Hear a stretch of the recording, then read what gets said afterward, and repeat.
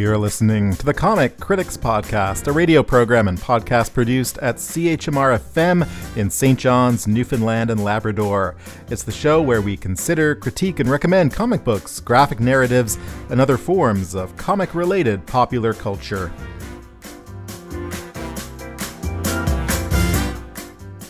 Today we're joined by David Stevens, who's worked for some years at a local comic book establishment, an institution of sorts, I think, TimeMasters Inc. Welcome to the program, David. Hi. So we're going to talk a bit about some of your experiences and some of your recommendations, because you're someone who's been locally involved in the comic scene for quite a while. First off, tell us a bit about TimeMasters. Well, TimeMasters Inc. was founded in 1991. We've been in business for 27 years. We're going to our 28th year next year. We're the longest running comic shop in St. John's, Newfoundland. We have a large inventory of board games, comic books, graphic novels, pop figures, collectibles, statues. We really cater to every sort of culture, every collector that we can, and we love having customers come in, talk about their collections, give recommendations, and really connect with people. You know, George Orwell wrote this famous essay about working in a bookstore and how, you know, someone who writes as a novelist, he thought it would be a beautiful thing, and it wasn't. How do you find, as someone who loves comics, how do you find working in a comic book shop?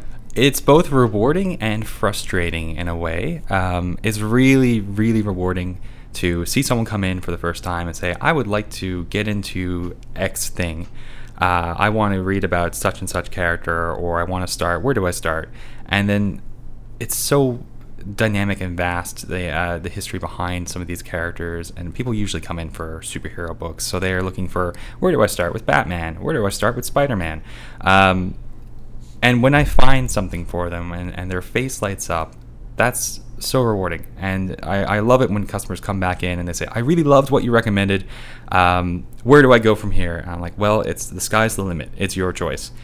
The frustrating thing is when you have people come in and they're not sure what they're looking for, but they don't appreciate what's there for them, and they kind of give up right away. And I say that is frustrating, but it's not a knock against them or their tastes.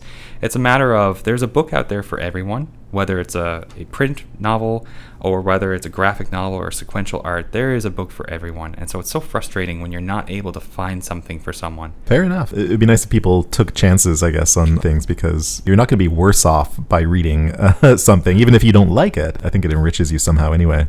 Yeah, I've had recommendations from people and from customers and friends that, weren't really for me. I was never a big Robert Kirkman fan, for example, and someone lent me the 14 volumes of The Walking Dead. Now, at that point, I think it was only at volume 16. Now it's up to volume 30, just came out last week. It's a real juggernaut of a series. I can see where it gets all its praise, and the television show is in its 8th season now, I think. But it wasn't for me, right? And I enjoy zombies, and I love horror fiction. I love horror literature, but the way the story is told, it just never really grabbed me. I never really got into it. Well, we're gonna get into some of your recommendations, but first off, tell me how did you get into comics? Where did your love for the medium come from? Well, I think a lot of people probably have a similar story to mine. My grandmother actually just bought me my first comic. It was. I grew up in a small town about an hour away, so there were no real comic stores, although we did have a corner store that sold single-issue comics, but I didn't know what they were. I wasn't really interested in them. But we were there was a flea market in the mall, in this little tiny mall, strip mall, and my grandmother bought me a Green Hornet comic, and it was an adaptation of the second Teenage Mutant Ninja Turtles movie. And those are my first comics, and they were newsprint. They were grainy. They had that old newsprint smell, and I loved the physical medium of it. I love that history of it. And of course, I grew up watching Batman the Animated Series, watching the Amazing Spider-Man, the X-Men cartoon that were on Fox, and the movies as well. I mean, as campy as it was, my favorite movie when I was a kid was Batman Forever. With Val Kilmer as Batman. and he's a terrible Batman. You go back and watch it, and of course, and the sequel, Joel Schumacher's sequel to that, Batman and Robin, is probably one of the worst things I've ever seen. But all those ice puns and one-liners from Arnold Schwarzenegger are just good fun. Well, you've brought in a big stack of books here. What recommendations do you have for us? Well, when I first started reading comics seriously, I moved to St. John's, and suddenly my whole world was broadened. No longer did I have that small little corner store. Suddenly there were actual comic shops. And so I went out and I bought my first graphic novel, and I decided to start with the character that I loved, and that was Batman. And I picked up Batman Year One as a start, and that was by Frank Miller with art by David Mazzucchelli. And David Mazzucchelli's art is absolutely fantastic. People talk about Frank Miller and The Dark Knight Returns as being the definitive Batman story.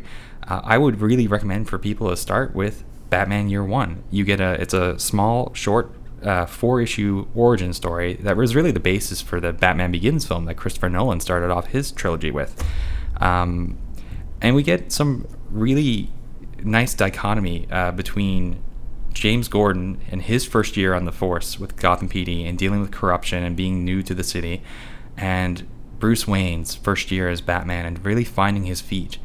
And it's a really cool aspect of that story, and establishing the character post the whole Crisis on Infinite Earths and DC's first major reboot, which they'll have many more in the years to come, but I would really recommend starting there for Batman.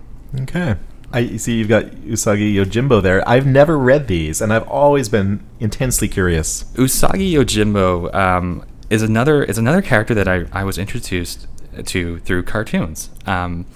The old Teenage Mutant Ninja Turtles cartoon that used to come on started in the 80s, and I had VHSs. Now, I was born in the 90s, so I was a little late to the party, but I used to love those VHSs so much, and Usagi made a cameo, and I always thought, a rabbit samurai, that is so cool. And so when Dark Horse started releasing these really thick collections, these trade paperback collections, I thought, what a great place to start. And then I read it, and it was amazing. It blew me away. Stan Sakai is the creator of Usagi. He both wrote, drew, inked. He actually recently won an Eisner Award for his lettering, of all things. And I can see why. There's a unique style to the panels. The story is engaging. It's character development. It's almost like watching an old samurai movie, only with anthropomorphic animals.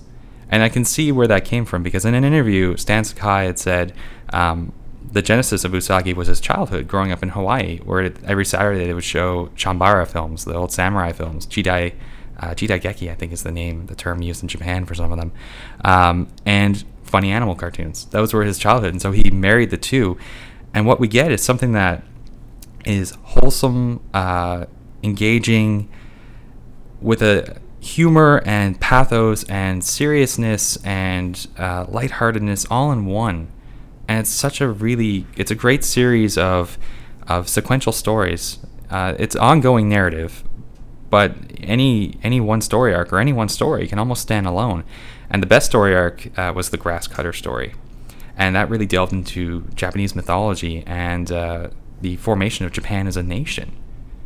But it's done through the guise of a funny book with anthropomorphic animals, but it's brilliant, and I would recommend it to anyone. I was always kind of perplexed by the idea of a rabbit here, but the storylines are serious. The storylines are serious with that hint of world building with anthropomorphic animals. You get the same kind of gravitas, and I'm probably using that word in the wrong way here, that you would get from a Kurosawa film.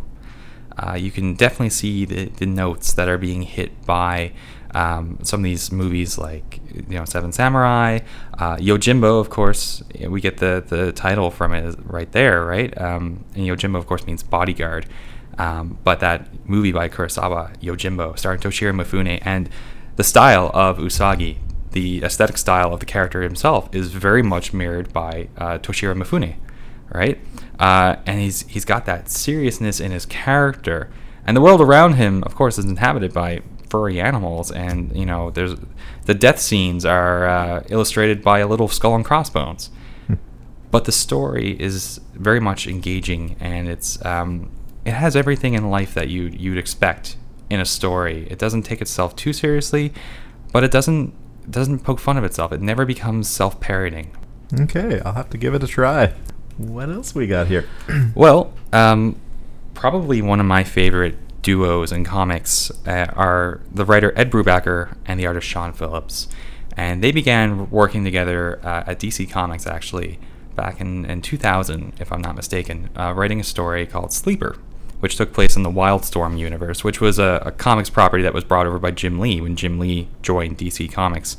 The Wildstorm universe was creator-owned properties, and Brubaker got to play in that sandbox with those characters, and he created the story about a sleeper agent, a hero who got in bed with the villains, and he was under deep cover. Only one person knew he was there. That person, of course, is killed, and he has to get out, and he kind of has a crisis of conscience. It's a really good story. And they do that. They write stories about conflicted heroes who aren't really, the line between good and bad gets blurred very often. Perhaps their most famous work is Criminal, where each story is about a different criminal and their experiences in that era. It really reminds me of the old Richard Stark Parker stories. I don't know if you're familiar with those. Fantastic series of novels. Richard Stark was a pseudonym for the writer Donald Westlake. But their stories following a guy who was a jugger. He would get people together to pull a bank job or pull an armored car heist, and of course, eventually everything goes wrong. Somebody backstabs, and the stories were really good noir for their times, and that's what Brubaker and Phillips are. They're noir writers. Fantastically and far out, the best that they have is a story called The Fade Out. Brubaker is a really big fan of old Hollywood, and this series is set in 1948. It's post-war.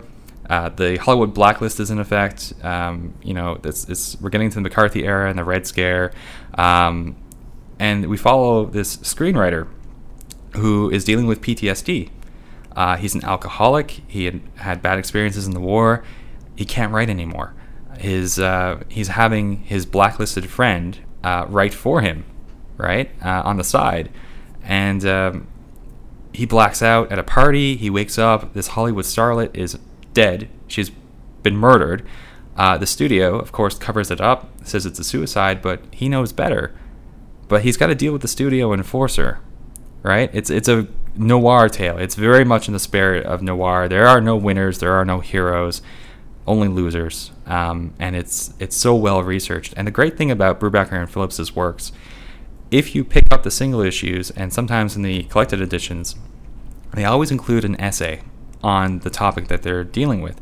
So for this series, it was a 12-issue limited run. Each issue had a gorgeous painted cover by Sean Phillips or his son Jacob Phillips with an essay about something to do with old Hollywood. So, one was The Lonesome Death of Peg Entwistle, who was an actress, aspiring actress. She came to Hollywood. She never got any work. She ended up jumping off the Hollywood sign. Or the Fatty Arbuckle scandal, where Roscoe Arbuckle, a famous comedian at the time, was accused of crushing a girl to death at a party, and it was a big scandal. Right now, he had nothing to do with it. She actually died of complications from a botched abortion, if I remember correctly. But it was the first big Hollywood scandal, right? And so you get a lot of history with Brubaker and Phillips's works, and it's really well researched stuff. And the essays are all in the collection? They don't have the rights to all of the essays, and they're upfront about that. They're sort of like a bonus for people who start picking up the single issues. Okay. They will reprint some of the essays with permission from the authors themselves, because of course they're currently working in independent circles. They work in Image Comics right now, and in fact they have a new original graphic novel coming out that's All My Heroes Were Always Junkies, which I'm very much looking forward to. And their latest work they just wrapped up, which has been optioned for a movie, is Kill or Be Killed, which is their take on the vigilante genre. And so each issue has been an essay on a different vigilante movie. The first issue had an essay on Death Wish. Another issue had an essay on Old Boy, that more recent Korean movie. They're really great if you want to get into genre and noir and some darker storytelling. The art on the cover is beautiful. I gotta. Oh, and you're opening it now, so I can see that the art is just gorgeous. Yeah, they're Sean Phillips's work has a very dark, sort of noir take to it, and it really fits the writing, Brubaker's writing. And I have to comment, because they take the time to comment as well. Their colorist, Elizabeth Breitweiser, without her colors, this wouldn't work as well. And I'm so glad that the three of them kind of consider themselves a team, and that's really cool to see when you see acknowledged to the colorists, the inkers, the letterers. We don't always get that. Mm-hmm. Yeah, I was remarking when you flip through, the colors, it's all very kind of dark, but there is a subtlety to the different shades and the colors, and it's absolutely stunning. Wow. Very nice. Okay, I'll definitely pursue that one. And you have another book here that I have, and I have not yet read, and I'm looking very much forward to it. Right. So I have The Abominable Mr. Seabrook by Joe Ullman. Joe Ullman is actually a cartoonist in Hamilton, Ontario. I stumbled across this book by accident about a year ago. It didn't make the short list of a list of best indie graphic novels. It was in the honorable mentions, and I thought, why is this in the honorable mentions? I should give this a read. I actually came across works by William Buehler Seabrook, and that's the subject of this book. It's a graphic biography of sequential art. And William Buehler Seabrook was a travelogue writer in the 30s and 40s, and his work is just, it's mind-boggling that there's not more on this man. He's such an interesting man. In 1927, he wrote a book about traveling with Bedouins in Saudi Arabia. In 1929, he wrote a book about his experiences in Haiti. That book, The Magic Island, was what introduced the term zombie to the Western literature and Western vocabulary, right? And it's a very interesting book. And if you want a good juxtaposition of Haiti from early 20th century to later 20th century, read The Magic Island, and then read Wade Davis's The Serpent and the Rainbow. Wade Davis is a ethnobotanist. I believe he's out of BC, and his work helped identify the psychoactive component to what would become known as the zombie drug and the whole zombie phenomenon in Haiti. And that's tetrodotoxin, the active component in pufferfish, actually. But William Buehler Seabrook, I am only halfway through this book, and already I'm just learning so much about this man, and he's just even more interesting than what I knew. It took Joe Ullman about a decade to research this book and put it together, and he's done a phenomenal job of delving into not only all of the aspects of the actual history of William Buehler Seabrook himself, but really creating his psyche and really creating someone who's a deviant, someone who's a drunk, someone who's on the surface you would not want to associate with him, but you're just so drawn into his world. And that's very much the way that Seabrook wrote himself. He writes about the grotesque, the strange, the arabesque, the things that really draw you in, and you can't look away. His descriptions of voodoo practices and they're way out, they're far out, and Ullman really captures that tone in his description of Seabrook's own life. I was already sold on the book, but you sold me even more. I'm going to move it up my priority list. Well, those are some great recommendations. I'm going to pick your brain a little bit more, if that's okay. Yeah, absolutely. Okay. Are you into manga? I am actually. I've read very little, I will admit that. I started off reading some of the stuff that was more popular when I was just starting out into comics and things like that. The weekly Shonen Jumps that used to come, those digest size monthly collections. And so I started reading Rurouni Kenshin, which Nobuhiro Watsuki is the author and artist for that. It's a great little tale that takes place in the Meiji Restoration era. It's very fanciful. It's actually very romantic would be the word I'd like to use to describe it, because there's a love story in there, but it's also a very romantic view of swordsmanship and what it meant to be a ronin and the restoration of the emperor in Japan and opening the doors to Western trade and things like that. It's a very romantic view of history. It's not super historically accurate because of that, but it's a very engaging story. But I think one of the things that I've read recently is Lone Wolf and Cub, and I was blown away.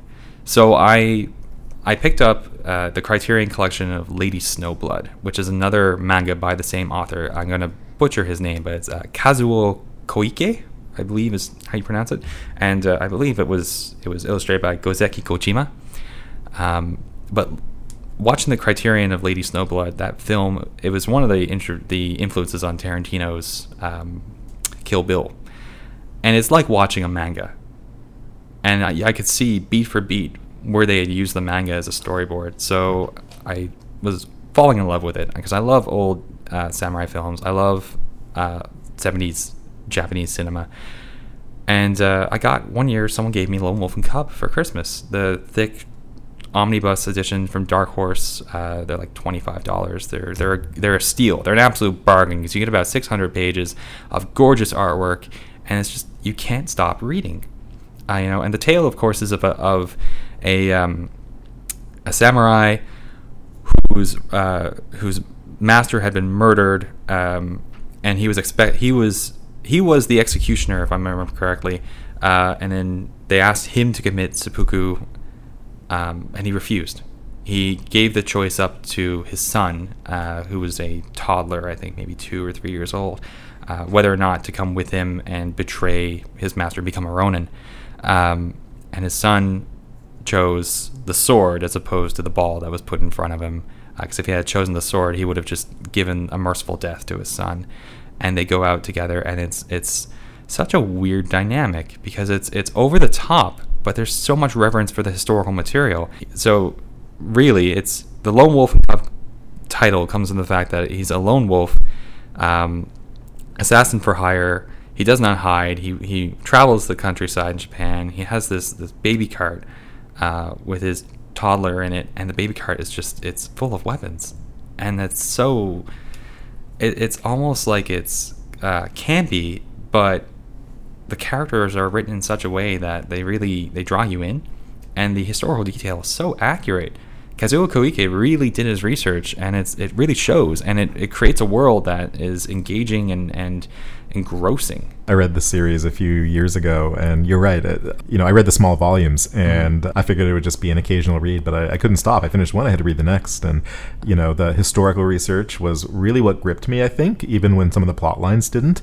And the art as well. I love landscape art, and some of the landscapes, as they're traveling through Japan, were just stunning.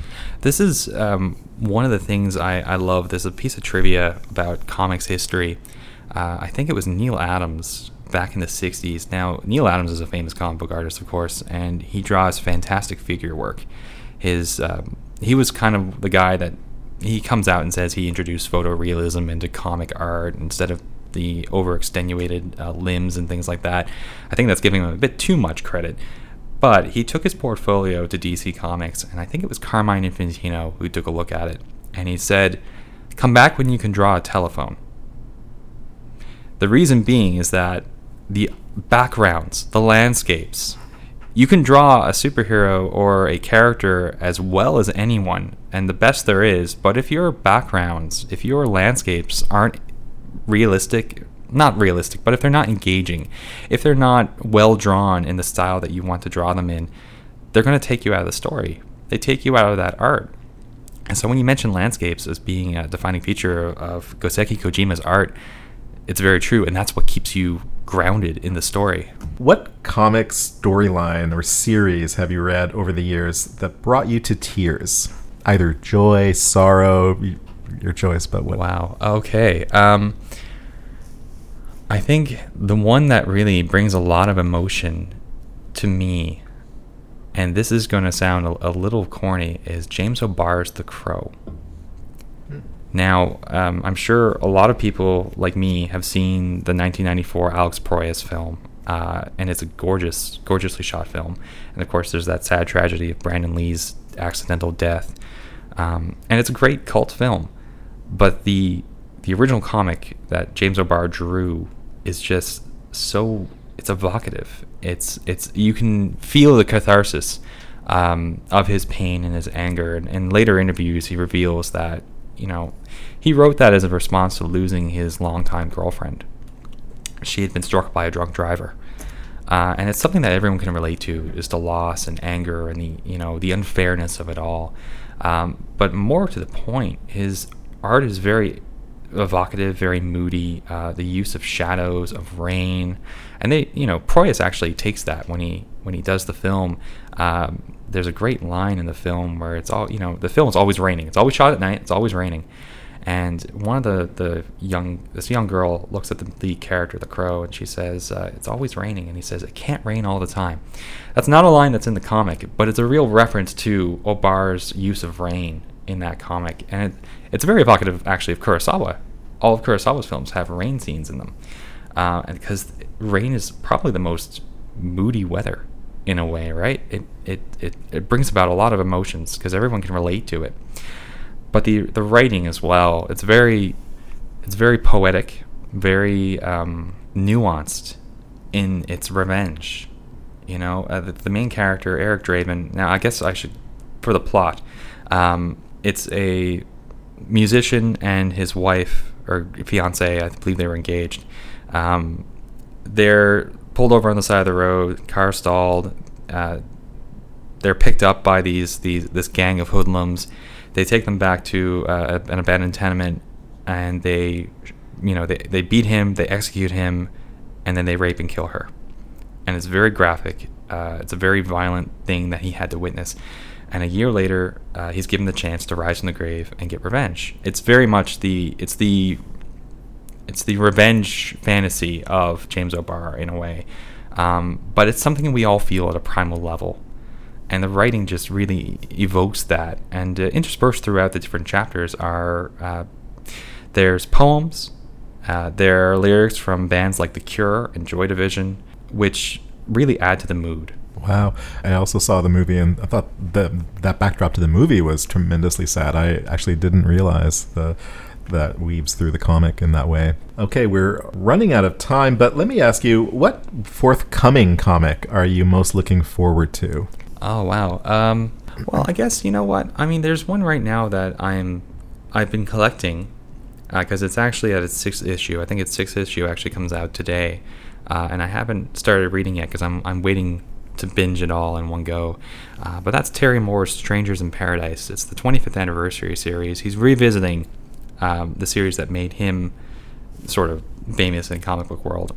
So Terry Moore, like Stan Sakai, he's self-published.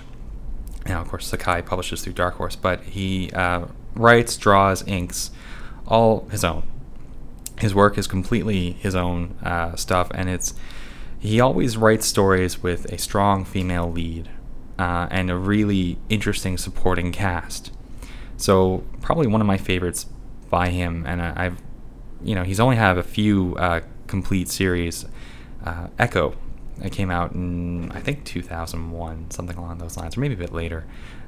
It's a great science fiction story, but I really look forward to his collected editions. They really are amazing work. He draws some fantastic scenes, actually very much the backgrounds and the landscape. Echo takes place in the Nevada desert, right, at a testing ground, and you'd think you wouldn't be able to make something interesting out of basically salt land, flat land, but he does a really great job of perspective and really draws you in. So I guess I'm really looking forward to seeing how that works, because he's been tying it in with his other works. Strangers in Paradise was this epic, long-form comic, and then he moved on to doing Echo, which lasted about 20 issues. It was a science fiction story, kind of the end of the world, actually. And then he did a horror story called Rachel Rising, which was set in this sort of stand-in for Salem, Massachusetts. There's a whole witch subplot, and there's a murderer subplot, and it's really good, and I would really recommend reading it around Halloween. I couldn't put it down. I was trying to read one issue a night leading up to Halloween, because it's about 30 or 40 issues. I ended up reading it in about 3 nights. But I really want to see how he ties in the Strangers in Paradise universe with these other universes that he's been doing. And there's been some talk amongst comic fans about the Terry Moore-verse collected, integrated. So I guess that would be what I'd be looking forward to, is Terry Moore's conclusion to Strangers in Paradise, the 25th anniversary series. Okay. Well, thanks for joining us today, David, with all of your comic knowledge. Anything you'd like to add before we clue up? I would say that there is a comic out there for everyone. comics is a medium, and there are so many different genres within comics that whether you're looking for historical comics, you're looking for biographies, you're looking for superhero, fantasy, escapism, science fiction, there's something for everyone. And so go out, find a comic, Google a recommendation list. You don't have to go off any of the recommendations that I give.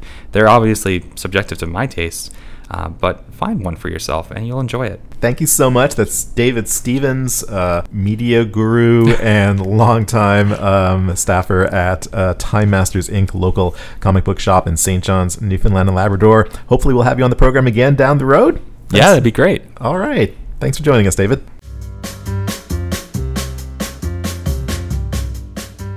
You've been listening to The Comic Critics, a radio program and podcast produced at CHMR-FM in St. John's, Newfoundland and Labrador. We'll be back in about 2 weeks with more comic-related popular culture.